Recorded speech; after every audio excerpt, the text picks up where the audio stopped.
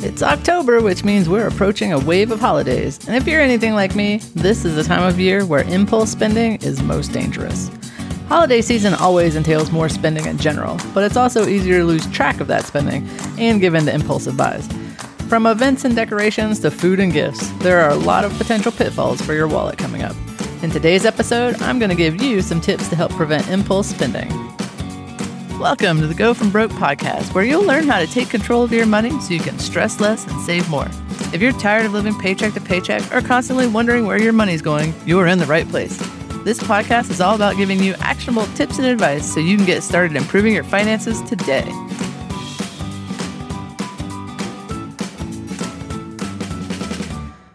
If you've ever bought something unplanned or without much thought, you've made an impulse purchase.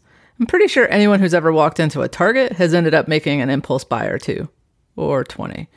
If you're hoping to rein in this behavior, here are 5 tips to help you out.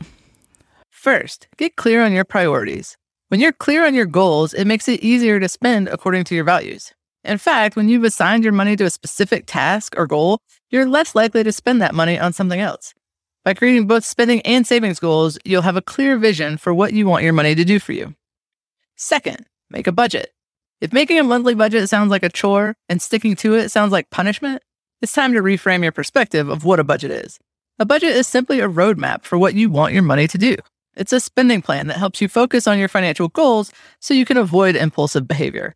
It's important to know that it's not written in stone. You can always adapt and adjust it for any purchase decision that may move up your priorities list. Third, use cash. Cash is your secret weapon if you're a compulsive impulse buyer. When you go shopping, leave your credit cards at home and only take the amount of cash you plan to spend. Not only are we mentally more reluctant to spend cash than we are to buy something on a credit card or even a debit card, but once you do spend it, it's gone. Switching to cash will not only help prevent impulsive spending, but it'll keep you out of credit card debt too, or at least help you to stop adding to it. Fourth, shop online.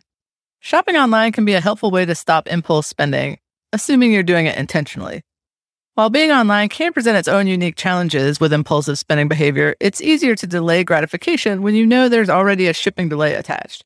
It's also easier to add things to a wish list and give yourself the space to evaluate whether that's really a purchase you want to make. And if you do decide to eventually make the purchase, shopping online will make sure that you get the best deal by being able to price check multiple sites and combine cashback apps and coupon codes. You can find some of my favorite apps and browser extensions at today's show notes at gofrombroke.com/5.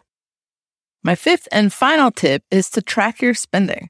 If you're trying to stop impulse spending, tracking your expenses is essential. You can use an online program like mint.com or an app like You Need a Budget to track your purchases, but even a simple sheet of paper can be effective. Just be sure to choose a method that you can commit to being consistent with. Once you know where your money's going, it's easier to rein it in if it isn't aligning with your priorities. And that's it. 5 tips to help you get your impulse spending under control. Now it's time for your action task for the week. This week, I want you to make a plan to deal with impulse spending before it happens. Of the 5 tips I've gone over, I think switching to cash is probably the easiest and most effective method. But you pick which one you think will work best for you. And for even more ways to stop impulsive spending, check out the Go From Broke blog article linked to in the description and on the show notes page at gofrombroke.com/5. Also, if you found the tips in today's podcast helpful, I'd love it if you could leave a rating and review so that other people can find the podcast and get help as well. As always, take action and make it a great day.